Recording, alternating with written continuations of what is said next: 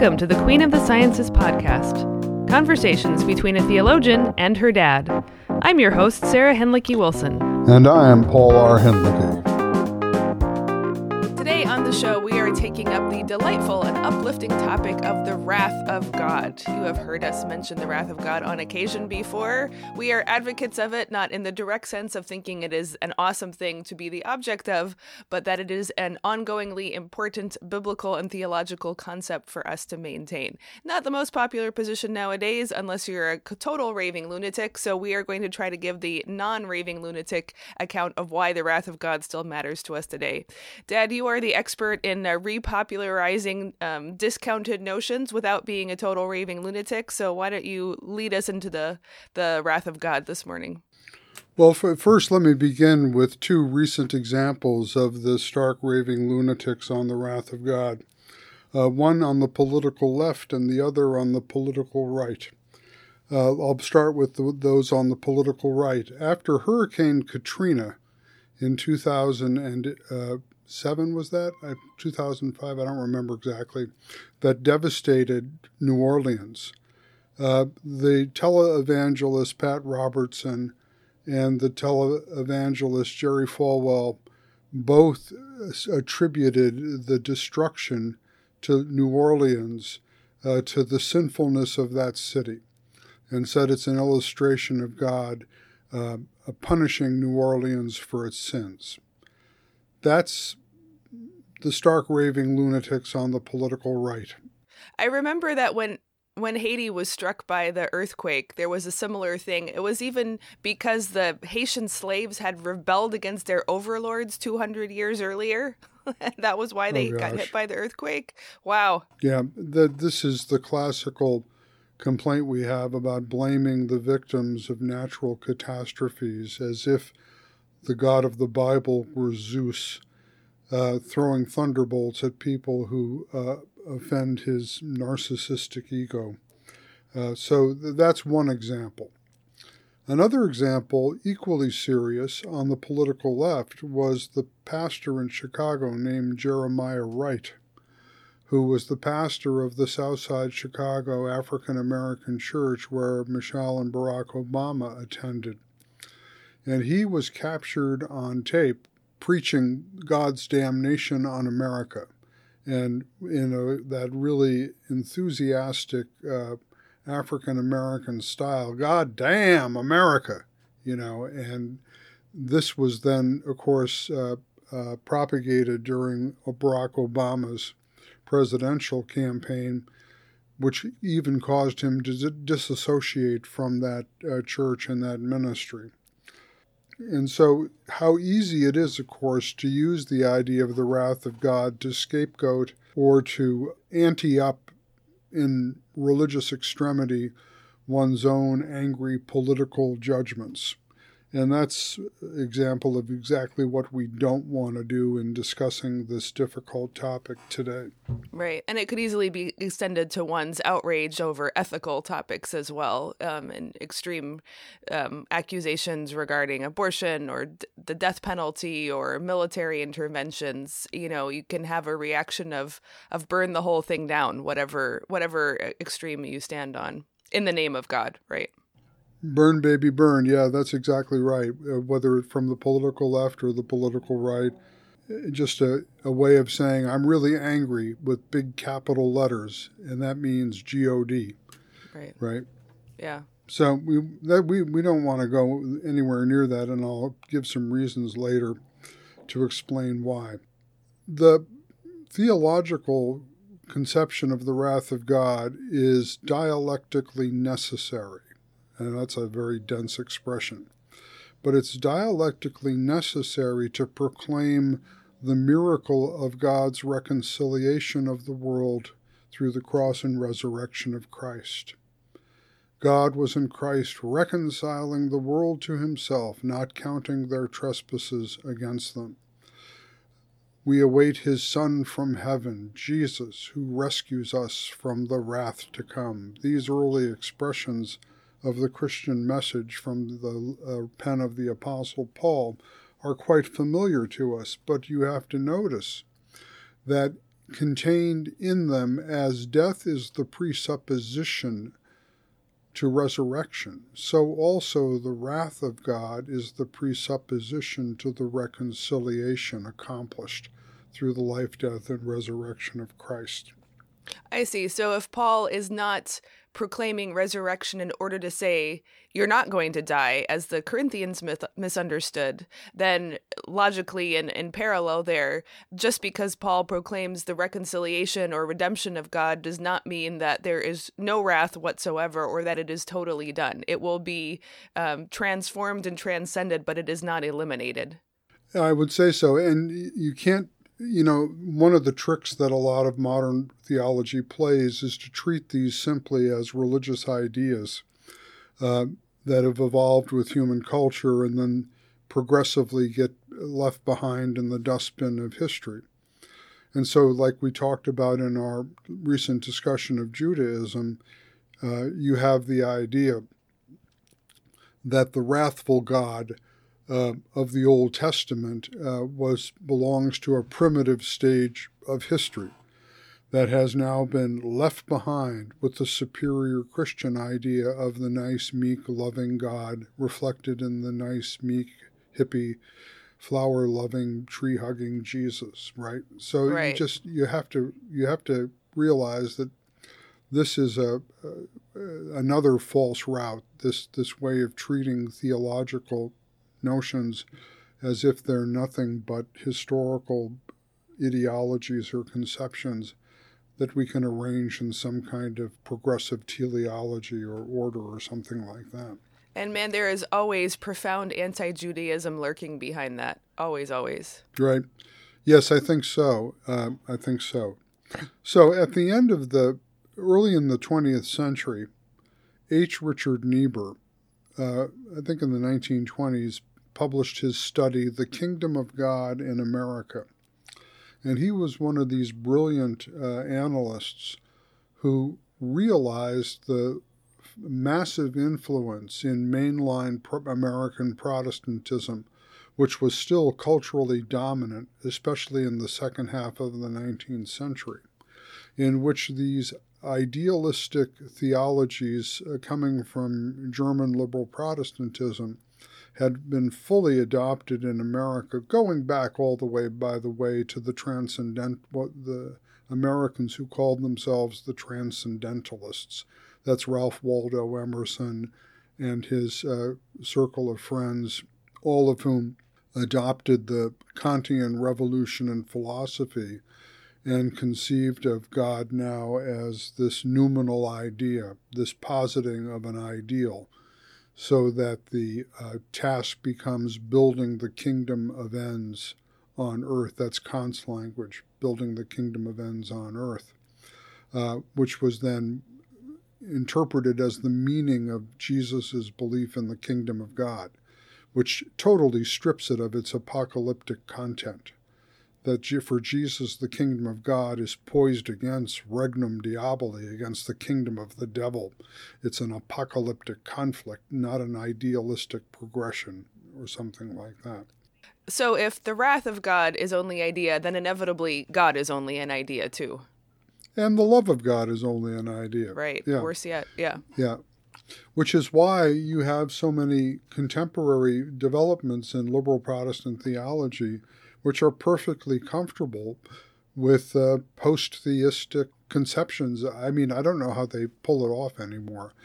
But, if it's just an idea that can be transcended, well, then let's transcend even the personal deity of the Bible, the theistic notion of divine transcendence, and just keep pushing the envelope, trying to get more and more progressive. Well, I mean, at that point, you're just exiting the church. Ultimately, you're not going to stay an actual self-identified Christian theologian much longer. Well, I think there's a lot of modern Protestant theology that bears witness to that trajectory. So H. Richard Niebuhr wrote this study, The Kingdom of God in America, in which he analyzed these developments in American preaching with a lot of empirical evidence. And, of course, he was part of the neo-Orthodox renewal in the 1920s, stemming from Karl Barth and Paul Tillich and Rudolf Bultmann, The Dialectical Theology in Germany. And Troeltsch wrote these famous words, which I have frequently cited at the conclusion of his book, Kingdom of God in America. A God without wrath brought men without sin into a kingdom without judgment through the ministrations of a Christ without a cross. Wow, that's H. Richard Niebuhr? That's H. Richard Niebuhr. And of course, this was a savage parody of the saccharine preaching of the liberal Protestant pulpits in his time in the 1920s. Now, it's not because we enjoy, as you said at the beginning, thinking about the wrath of God, but because we're swept away, we're overtaken, we're captivated by God's reconciling work in Christ. The way I like to put this in my theology is God surpassing God. That it's not simply that the human being changes its relationship to the deity. Of course, that happens. Faith in repentant faith is transformative of us. It turns us into new and theological subjects, from the old Adam to the new creation in Christ. It is transformative to us. We do change in Christian faith. But all the more important is the idea that God, our Creator, in his history with us, God in person changes God. I think that's a very bald and perplexing statement, perhaps. But what else can it mean? That God spared not his own Son, but gave him up for us all. If we take that statement with theological depth and seriousness, that in itself means that the divine and holy Son of God, who knew no sin, was made to be sin, himself fell under the curse of the law, himself experienced divine forsakenness in that awful moment on Golgotha, and as the Creed says, descended into hell, knowing in person, on behalf of all humanity, the wrath of God. That's what it means. Now, that would be a horrible thought, an intolerable thought, if that's where the story ends, which is why, of course, it doesn't end there.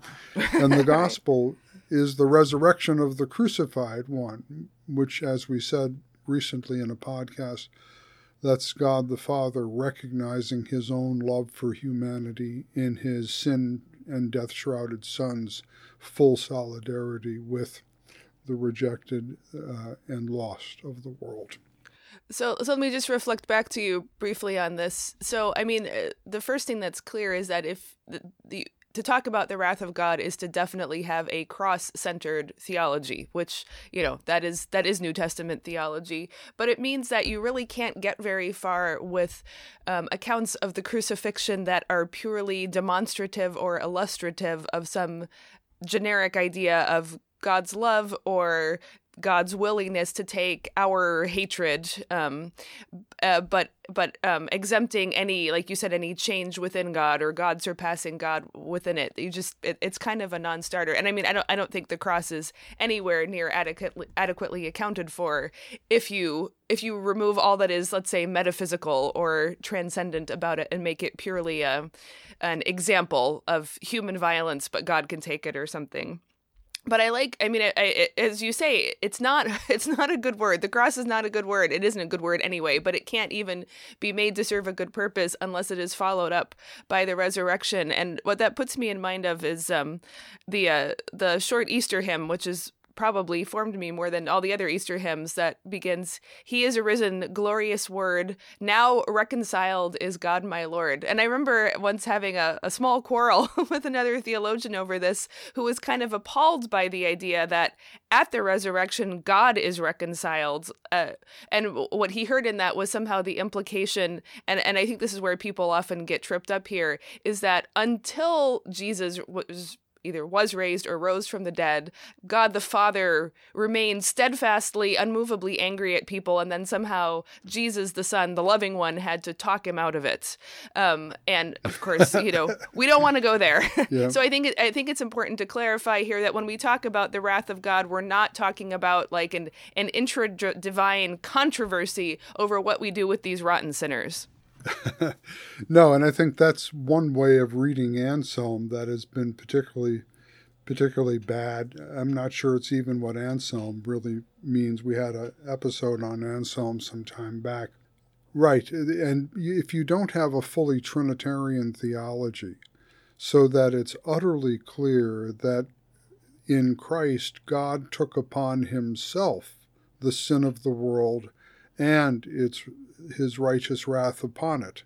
It's not like God othered the punishment on a human scapegoat. In the person of the Son, the Holy Trinity took upon itself into its own internal life this great schism. So theologians like Jürgen Moltmann have suggested that, and Kazu Kitamori have suggested that we need to think as well of the passion of the Father in this confrontation between the Father and the Son on Good Friday and so forth. But let's move on from there. I think we've made the point that you can't even think about the wrath of God without, in a Christian way, apart from your Easter knowledge of the reconciliation that God has accomplished in Christ. And so thinking about the wrath of God is always a retrospective reflection back upon our lost and sinful condition, and what God in his goodness and righteousness was doing in order to drive us into the arms of Christ.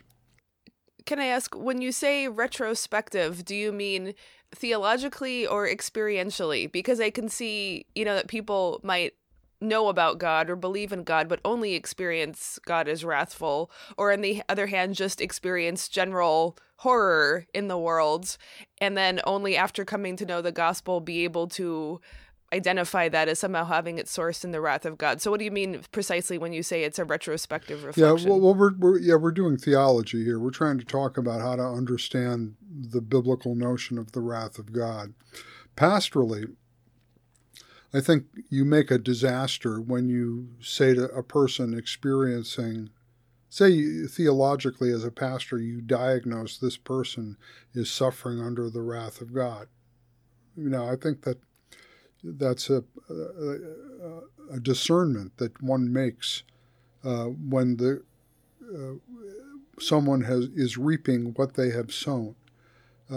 When it's manifest that their behavior, attitude, unbelief, all rooted in unbelief, has brought disaster upon themselves and others whom they love, and life is falling apart. And in our society where depression and suicide are so rampant, I think pastors encounter this all the time. Now, of course, what you don't say to that person is, aha, you are under the wrath of God. Let me tell you what's going on. You don't do that. You don't Really? preach your theology, but you use your theology to know what to do. And the worst thing in the world you can do is say you have the wrong idea of God, or you have the wrong interpretation of your experience. You have to let the bad experience be bad and pastorally give people the grace and the safety to own up to the difficulty that they find themselves in. Enable them to tell the truth about themselves. And you do that by being an utterly gracious, unconditionally gracious presence in their lives that creates that safe space of trust in which people, for the first time perhaps in a long time, can be truthful about their lives. So yes, no, you don't say, oh, you're under the wrath of God, and clobber somebody like that. That's using theology in an entirely unpastoral way. But you are to understand that when people deeply experience the negative, you're not tongue-tied. And what you do there is, instead of trying to ideologize them, indoctrinate them out of their experience, what you do as a pastor is insert Jesus Christ in him crucified. That's your job. That's what you do. You put Christ, the one who was crucified, you bring that one right into the thick of that person's experience. And with the earnest prayer that the Holy Spirit will do the work of comfort and consolation that comes with that insertion of Jesus Christ, so that it becomes for your parishioner in that situation an historical event, not a re-education out of a wrong idea of God, but the event of encountering the crucified and risen Christ as he comes into solidarity with that person in pain. How does that sound? That sounds excellent. Let it stand for the record. Okay. That is our pastoral wisdom on the wrath of God. Okay, so let's move on from Niebuhr then. I just wanted to tell a personal anecdote about how I learned about these things and dealt with them, going all the way back to my seminary days, when I took a Hebrew exegesis course on the prophets Amos and Hosea. And I didn't know Amos and Hosea from squat at this time in my life. I remember some kind of cheesy comic strip that was shown to us at Concordia, Bronxville, about Amos as, quote, God's angry man, end quote. And it was pretty cheesy. And of course I really didn't know what to expect, but I had learned Hebrew, and doggone it, I wanted to do some Hebrew exegesis. So I took this course, and I think the professor's name was Arlen Aaron. I'm trying to remember exactly what his name was, but he was the guy who got in all the trouble with the fundamentalists in the Missouri Synod because he expressed doubts about the historicity of Jonah being swallowed by a whale. And he was just the target of a lot of that fundamentalist fury. But he was a very good Hebrew teacher. And so we worked through the translation, first of Amos, then of Hosea. And as I was working through Amos, I said, where's the gospel? There's no gospel. There's absolutely no gospel at all in this whole book. And it was really quite a stunning. And then, of course, in terms of historical criticism, at the very last couple of verses of Amos, there's some promise about a restoration. And the commentary we were working with, and the professor said, well, this is a later redactional addition to the original oracles. The original oracles had no word of hope at all. So, Wow. this was like, wow, this is, talk about God's angry man. How about Amos's angry God? Yeah, right. Wow, hard to stomach. But it's also one of the profoundest books I ever read in seminary, studied closely in seminary, because there are several episodes in it in particular that are so striking. At one point, Amos preaches, why do you desire the day of the Lord? He's talking to the pious sons of Israel in the northern kingdom, who are expecting the day of the Lord to come as the vindication of their imperialism. Why do you desire the day of the Lord? It is darkness, not light, as if a man rested his hand on the wall, and a serpent came forth and bit him. There are these very powerful ironies where rhetorically Amos's preaching sucks the people in with their pride and presumption and then flips the table on them. Did not the Lord call Israel up from Egypt? Well, yeah, he did. And the Philistines from Caphtor, the archenemies of the Israelites, also had their own callings by God. And the most important little narrative is that evidently Amos came to the sanctuary at Bethel and was preaching his oracles against the northern kingdom at Bethel. And the priest there came out against him and said, go away and prophesy somewhere else. Don't you know this is the king's sanctuary? as if Amos's job was to be a sycophant, flattering the powers that be. But here you have the origins of our cliche about the prophet who speaks truth to power. He goes right to the religious heart of the northern kingdom and calls it a sham. Martin Luther King Jr. used to quote Amos all the time. Yeah. He did. And it was this devastating passage about, I despise your solemn assemblies. They make me sick. I won't listen to your songs and your musical instruments, but let justice roll down like a river and righteousness like a mighty stream. Yeah, I can hear his voice. Yeah, from that famous. Yeah, you can talk, hear that. Yeah. Right. And the other thing I really like about Amos is a very simple passage that the Apostle Paul picks up on in Romans. At one point, Amos says, hate what is evil, love what is good. Paul in Romans 12 says, let love be sincere. Hate what is evil. Why do I love that so much? Because in our culture, the opposite of love is deemed hate. But in the Bible, the opposite of love is indifference or apathy. Now, there can be unrighteous hate, but there can also be righteous hate.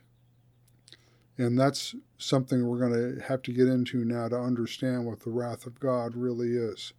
I have no objections in popular discourse to calling out haters, just like I tried to call out Jerry Falwell and Pat Robertson and Jeremiah Wright at the beginning of this podcast.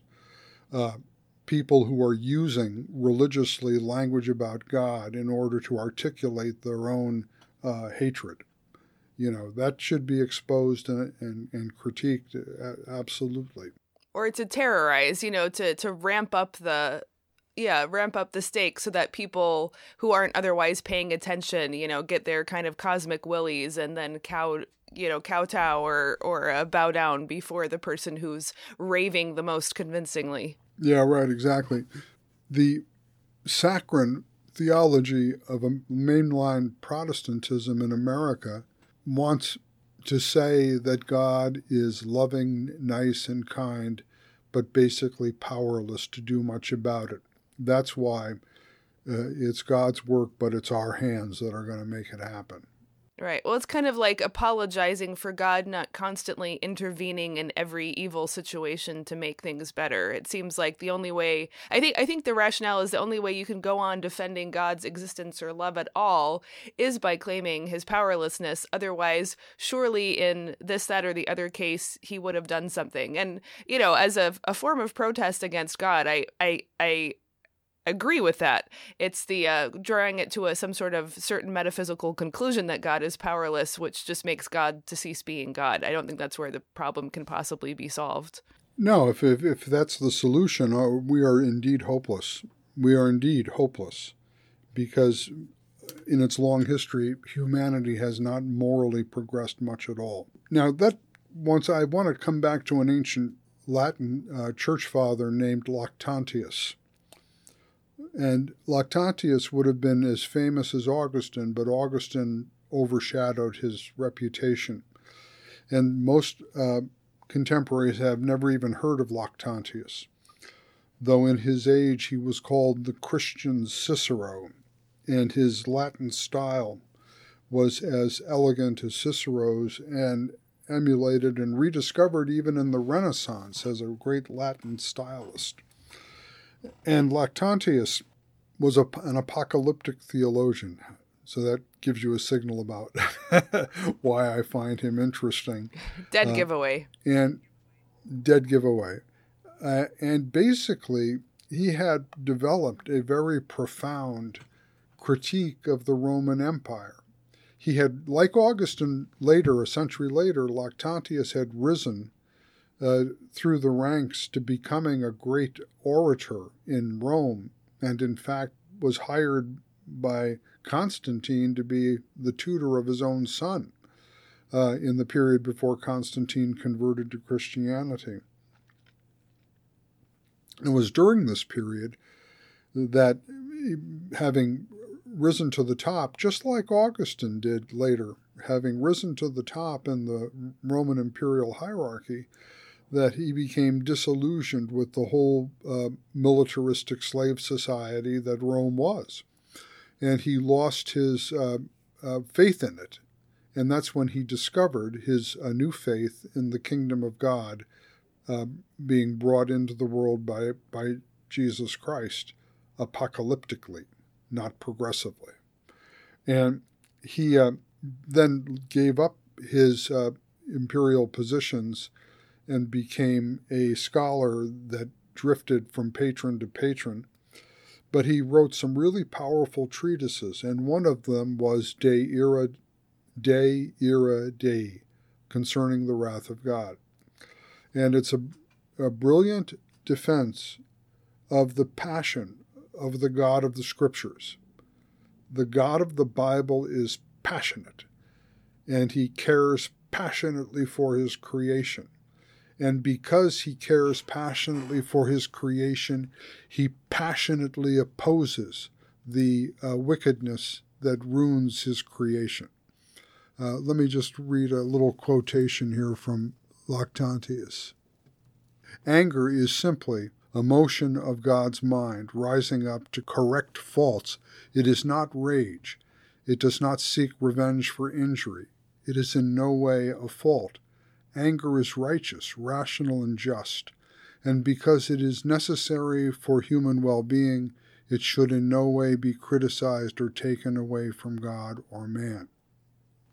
So what Lactantius is saying is that anger is the strange work of divine love, something that Lutherans ought to recognize, opus alienum.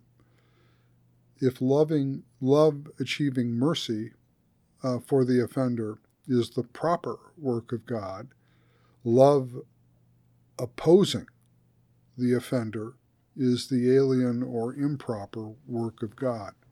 It's the selfsame God of love in his goodness, doing exactly what Amos and Paul require. Hate what is evil, love what is good. Let love be sincere. Hate what is evil. So could you say, in a way, to use more modern language, that the wrath of God is an emergent property of God's nature in response to the sin and destruction of God's good creation? Yeah, and then you could also say that mercy is the new emergent property of God, surpassing the old emergent property of God, which is wrath, something like that. Oh, that's really interesting. So that's, as you've argued in Divine Complexity and elsewhere, that God basically has a history, that if God takes the risk of allowing there to be beings other than himself and wills other than what he wills, then there will be an ongoing responsiveness, because God is a living God and not a dead or static or unmoved mover kind of God. Right. Yeah, and in the recent dust-up, Sarah, over virtual communion, I tried to point to why I think this theology of the wrath of God is so important, and especially as we interpret this catastrophe of pestilence, this coronavirus that has brought the entire globe to an economic standstill and is threatening all sorts of destructive consequences. And in one piece I wrote something like this: our greedy individualism is the chief reason why we have become so allergic to the utterly biblical motif of the wrath of God, manifesting in catastrophic events like famine and pestilence. These revisit our ecological sins back upon us. Indiscriminate rhetoric against, quote, blaming the victim, close quote, even when the inevitable consequences of socially irresponsible behavior befall us, keeps us tongue-tied theologically, when in fact theological interpretation of disaster like the current one in the pandemic matters immensely. it matters not for the cheesy purpose of defending God or the vicious purpose of scapegoating. Indeed, when it's clear on the level of individual life that there is a perpetrator and a victim, of course it is morally obtuse to blame the victim for the victimization. But something like famine or pestilence, this epidemic, is not happening on the level of individual life, but of social life with its trans-individual forces. Now, I think that's the virtue of the biblical doctrine of the wrath of God, and especially when you look at something like Amos's diagnosis of the sins of the northern kingdom that have brought this catastrophic threat of the wrath of God that will dethrone the kingdom in the north and send its people into exile. The diagnosis of social injustice and covenant infidelity, things that go hand in glove. That diagnosis is what the doctrine of the wrath of God enables one powerfully to execute. So let me just make a comment here. So then, to continue the thoughts, could we say that certain kinds of catastrophes are then the emergent property of human sin mounting up to, sow a harvest and then reap its rewards? And if that's the case, then we would have to also carefully distinguish between catastrophes that actually are the harvest of human sin, like you might say in a case of a pestilence or maybe a famine due to mismanagement or government abuse, but not catastrophes like the earthquake in Haiti, which obviously has nothing whatsoever to do with human sin or causality. Yeah, of course, when you get down in the weeds on this, of course, that's where the rubber hits the road. And I think we had one of our auditors actually ask a question about this. Why don't you pose that for us? Yeah, I'd like to do that because I think that, like you said, the devil is in the details unless God is in the details. And so I think that's one of the reasons people are allergic to even bringing up this topic, because what if you so desperately misjudge the situation? Anyway, yes. So thank you, Logan, who wrote in with this question, was interested in the wrath of God generally. So that gave us the excuse to talk about a topic we wanted to anyway. But he says, you mentioned the possibility of speaking to the notion of God's judgment being manifested in catastrophe. I don't in principle disagree with the premise, but for it to provide actual direction, I would want to hear how we would go about discerning which of our many and various actual sins was incurring judgment. If you believe God is judging you, but you don't know specifically what for, it leaves you in the dark as to what concrete reforms God is calling us to, right? Great question, Logan. So thanks. Go ahead, Dad. What do you say? Well, I think, a couple of things here. First of all, it's not, we are not Amos and we are not Paul. We are not prophets and we are not apostles. We are students of the prophets and the apostles. So I don't think we can do literally what they did, but we can only appropriate what they did humbly and hopefully in a discerning way. Let's make that point first of all. And one of the ways that that's different, especially in pastoral preaching, and that's what we're talking about here, pastors preaching to their congregations, is that they are not entitled, like Nathan to David, to go to someone and say, "Thou art the man." It's not their job to be God's cop. They are pastors who have an obligation to preach the law and the gospel. And what that means, when you call people to repentance, you depict, or you with the guidance of a scripture text, you depict something like the message of the book of Amos or the first chapter of Paul's letter to the Romans. And you basically propose to people, does this shoe fit? Do you see yourself here? Is this who you are? Who are you? Are you Peter who denies? Are you Judas who betrays? Are you one of the others who flees? Where do you fit in this story? And you don't do that in a terroristic way that you're trying to as you said earlier, terrify people. But you do that, again, in the context of the gospel message of reconciliation, which is calling us now in the space of grace that's been created by the resurrection of the crucified. That's calling us to look deeply into the dark places of our lives.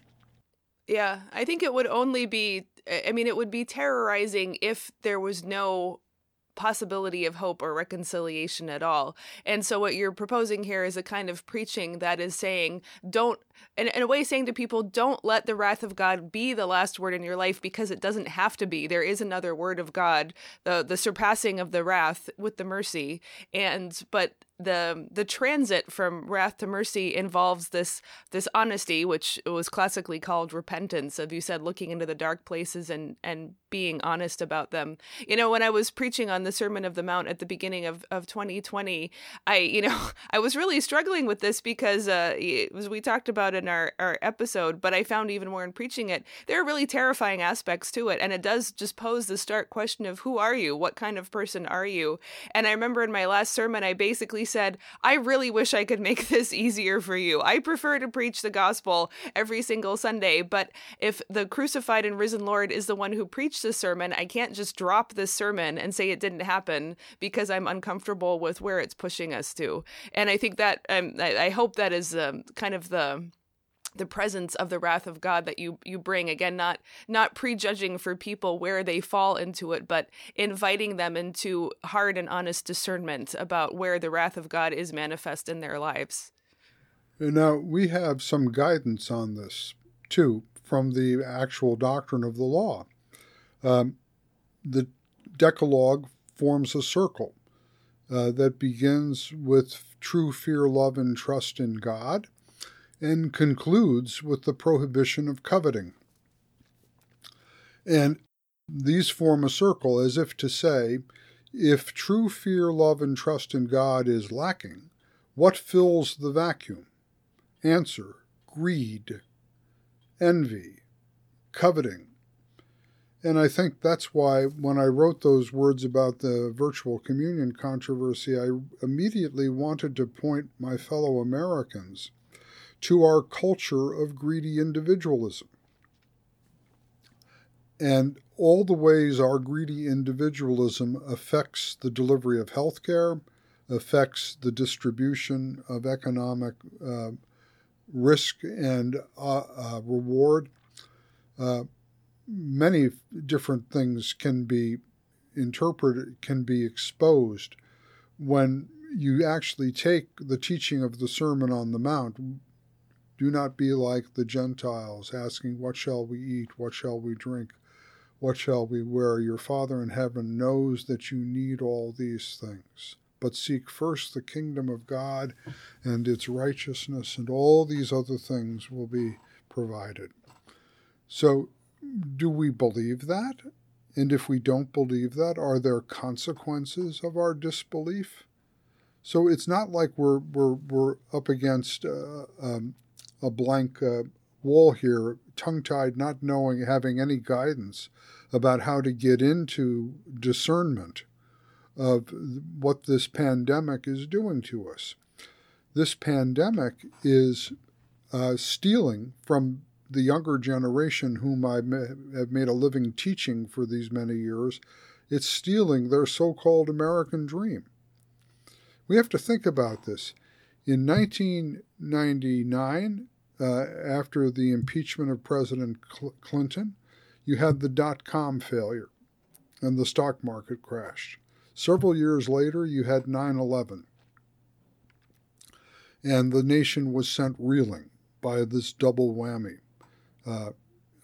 And it took 10 years to get out of the hole. And, Osama bin Laden, I think, is smiling in his grave at the crazy Americans who have spent $10 trillion trying to avenge 9/11, and ultimately, after all of it, failed. But they've dug themselves into a deep, deep economic hole. And then in 2009, the Wall Street greed brought about the collapse of the mortgage banks because of their shorting on those, betting on those loans to fail, and nearly brought the country to its knees, the economic system to collapse. That was 10 years ago. And now the pandemic.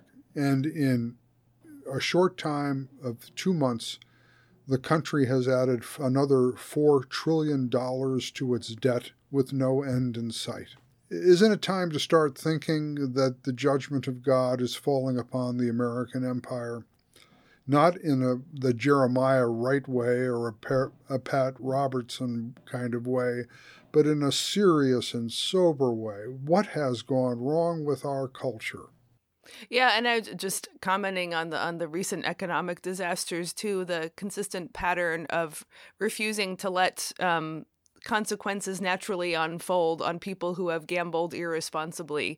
The too big to fail and the continual bailouts of industries that have greedily and irresponsibly. I don't want to get too deep into the policy implications here, because that is not our area of expertise. But I think what you're saying is that a sober assessment of failure is a very salutary thing and not a grandstanding one. I mean, I have to admit, I'm always a little bit nervous about the speaking truth to power thing, because my experience of seminary was that everybody was desperately eager to be a prophet, because that's really cool to speak truth to power. And, I just couldn't help but thinking in a, almost biblicistic way, like, but you don't have the prophetic call that Amos or Hosea or Isaiah or Paul did. So can you, when you compliment somebody, thank you for those prophetic words. I mean, someone's even said that to me before, and it always makes me really nervous, like, uh-oh, I'm a pretender, I'm going to get caught. Don't call me that. Well, I think the important thing to say here is that we're not prophets or apostles, we're theologians. It's right. Definitely a lower order of magnitude. Yes, indeed. Much lower. Right. We're servants of the message of Amos and Paul, not masters of them. Yeah. And we're inviting people into a penitent, self-critical reflection. That's the right way to use the idea of the judgment of God or the wrath of God. Luther put it classically. This is the true people of God who brings to bear the judgment of the cross upon, not the other guy, but upon themselves. Right. Upon themselves. It doesn't matter for the moment if the Chinese or what the Chinese or the Russians did to start this catastrophe. What matters is what we have done to have this catastrophe delivered upon us. In that sense, repentance is truly liberating, because it delivers you from your illusions and lies about yourself, not to mention ongoing enslavement to those habits and the consequences that they're going to produce. A colleague of mine, I was asking him about opinion article about reopening the economy, and in which the argument was the economy is so crucially important, it doesn't matter how many people will die from the virus, it's just we got to get the economy opened up again, and things will sort themselves out. Now, I don't want to get into the weeds there either, but my colleague pointed out to me, what is this idol, the economy? As if the economy was not something that couldn't be questioned. Now, again, I don't want to get into socialist versus capitalist kinds of arguments here directly in a theology discussion. But in theology, there are no such sacred cows as the economy, or for that matter, the medical expert. There are no sacred cows. Everything is questionable. And that's our job as servants of the prophets and the apostles. Yeah. And I think I would just add to that to acknowledge the immense and growing complexity of our world. I was just listening to something about the pandemic that said that basically implied that in like India with its economic shutdown, actually more lives are going to be saved from traffic accidents and air pollution than from COVID-19 because of the standstill. And that just completely broke my brain that the unintended consequence would be so salutary. So I don't even know how to think about that. And again, that's not our domain of expertise. A theologian friend wrote me in an email, no cars, nature is healing. Yeah, it's weird, isn't it? It's really weird. But on the other hand, how many people are going to die of a closed economy, not directly from COVID-19, but from hunger or inability to buy medicine or, all sorts of other things. It's so hard to untangle. Just one last thought on the prophets before we start coming to a conclusion here. In that seminary course, then we went on to translate the book of Hosea. And that's the famous book about the Lord telling Hosea to marry the prostitute Gomer as a living parable of his frustration with Israel's infidelities and so forth. But in the as we worked through all this, it was a very interesting book, Hosea. But I just want to talk about the 11th chapter of Hosea very quickly. Because here too, just like Amos, the wrath of the Lord against an unfaithful Israel has been building throughout the letter, the book, until you get to this remarkable passage in Hosea 11. And when I was translating it, I was struck by the gendered use of language, which I'll explain in a minute. Because remember, up until this point, the illustration of the Lord's anger at Israel has been Hosea's marriage to a prostitute, an unfaithful wife. And so in this 11th chapter, speaking in the name of the Lord, Hosea writes, I'm going to destroy you. I'm going to end it. I'm going to deliver you into exile. That's the end of it. Pause. My heart recoils within me. My compassion grows warm and tender. How can I give you up, Ephraim? How can I hand you over, Israel? My heart recoils within me. For I am God, and not Hebrew Ish, a male. I am God, not a male. The Holy One in your midst, and I will not come to destroy. This, for me, was the genesis of my idea of God surpassing God.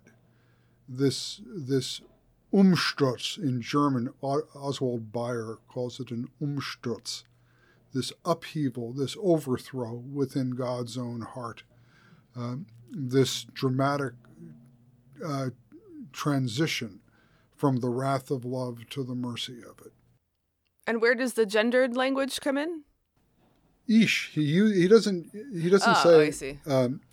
He doesn't use the word for Adam, for human being. He uses the word for male, Ish. I see. So I'm not an unfaithful dude. Right. I'm not a jealous husband. I am God, not a offended husband, male. I'm the Holy One in your midst, and I will not come to destroy. Yeah, God's jealousy is not like the jealousy of an abusive husband, right? Yeah, and I think that's where so many misguided critiques of atonement theology, especially as we talked about in our episode on Anselm, accuse Anselm of portraying God as a narcissistic feudal lord whose honor, a need for public honoring, requires some kind of revengeful expiation. And we've heard Lactantius precisely denying that. That's not what the wrath of God is about. The wrath of God is an act of love against what is against love, right? And here too, we move that even to a profounder level in which foreshadowed in Hosea 11 and finally realized in the cross and resurrection of Christ. Right. That passage from Hosea is also one of the ones that inspired Kitamori, who talked about the pain of God, as we talked about in our episode last year. That Umsturz, yeah. Well, as we wrap this up here, this wide-ranging attempt to grapple with the wrath of God, there's something I've been ruminating on lately, and I just wanted to run it past you and see what you thought, see if it's useful for our listeners too. So as I've been just, kind of continually working my way through Scripture, and it's funny how the Bible can be so familiar and so alien at the same time. But one thing that that keeps emerging for me is that it seems in both testaments that God is nearly infinitely willing to forgive infractions of his law. Like, he's very fierce about the law, is very clear about what is right and wrong, and very, makes no bones about judging his people when they fail to abide by the law. But basically, he will infinitely forgive. The restoration is infinitely possible for breakers of the law.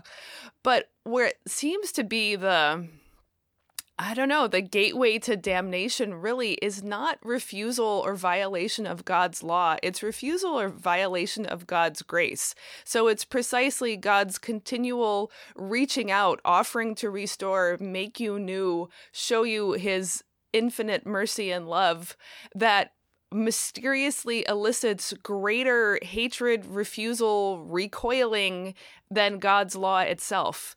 And that seems to me to be a very disturbing and very deep mystery. And I mean, I guess the point is after law, there can be forgiveness and restoration. But what is there after grace? There's nothing after grace. There's nothing after God's mercy. And I suppose the point seems to be if that you insist on despising God's grace, then what can God be for you but terror? And it seems to me like especially the darkest scenes in the book of Revelation are precisely depicting God's last ditch bid to get the attention of those who break his law and refuse his grace, speaking in the language of terror, because if you're at that point, it's the only language you could possibly understand, but even then it might not be enough. So it seems to me that there's kind of, I guess what I'm grappling with is the idea that finally, dare I say it, damnation is not God's will or design ever. But if you insist on refusing his grace and mercy, then what can God's presence be to you but damnation? You could be in heaven and it would be hell because you were forced to be in the presence of the merciful God that you despised and rejected. So I don't know. What do you think of that?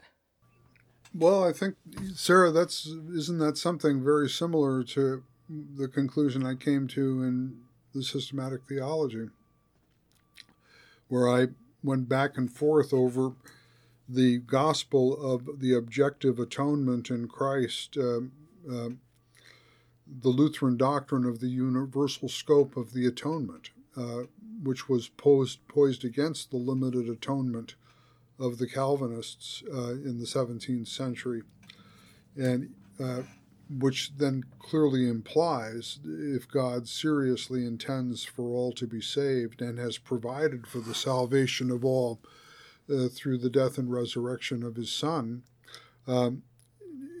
must we not say that God's grace is God's final word? I think the answer to that question is yes. But is it our final word? That's the question you're posing. Yeah. I call this the Johannine problem. In John 3, after the discussion with Nicodemus, the narrator, the evangelist, comments that God sent his Son in the world, not that the world should be judged through him, but that it might be saved. Yet men preferred darkness because their deeds were evil. Yeah. So there you have exactly the conundrum that you and I think, are left with as preachers and teachers of the gospel.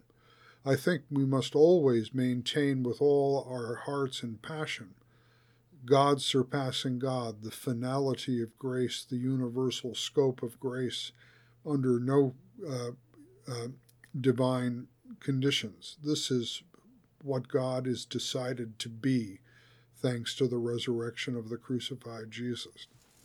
That is his eternal commitment, fulfilling the Umsturz of Hosea 11. But where does that leave us?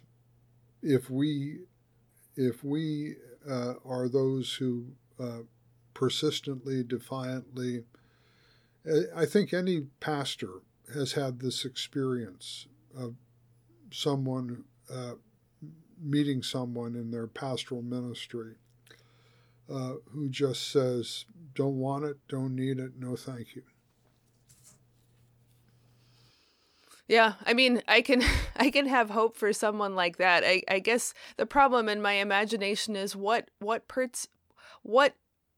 life circumstances or internal processes, mental, emotional, would put a person beyond the reach of grace, not because God doesn't want to reach them, but because they refuse to be reached. I think it feels outrageous because I think we'd want to say, well, something happened to them. Like something must have happened that made them this way, and it's unfair for them to be permanently alienated from God and everybody else because of the trick of their genetic code, their environment, their trauma, or whatever. And, I think we can't but say that in God's grace, there is infinite mercy for people who are harmed and victimized by external forces who don't want it. But it seems like ultimately there still is space for the person who, for whatever reason, whether it's trauma or just the satanic defiance of anyone being in a position of giving so that they have to be in the position of receiving, to just say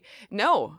And, is that, I suppose in certain traditions that would be called the freedom of the will to walk away from God. I don't think freedom is the right word for it at all. But on the other hand, it seems to me if you refuse that possibility, then you're ultimately refusing the immense worth of a human life, of a human soul, and wanting to make it all into a comedy that in the end, well, when you go to heaven, God will just fix you. Well, why not? Why doesn't God just fix us now, if that's what it comes down to? It seems to me that God has accorded us with such reality in our persons, however fragile and mortal we are, that I can't be any more satisfied with the solution of like the trick of making you into a lover of God at heaven's gates, any more than I'm satisfied with trying to figure out what could make a person finally hate and refuse all forms of mercy.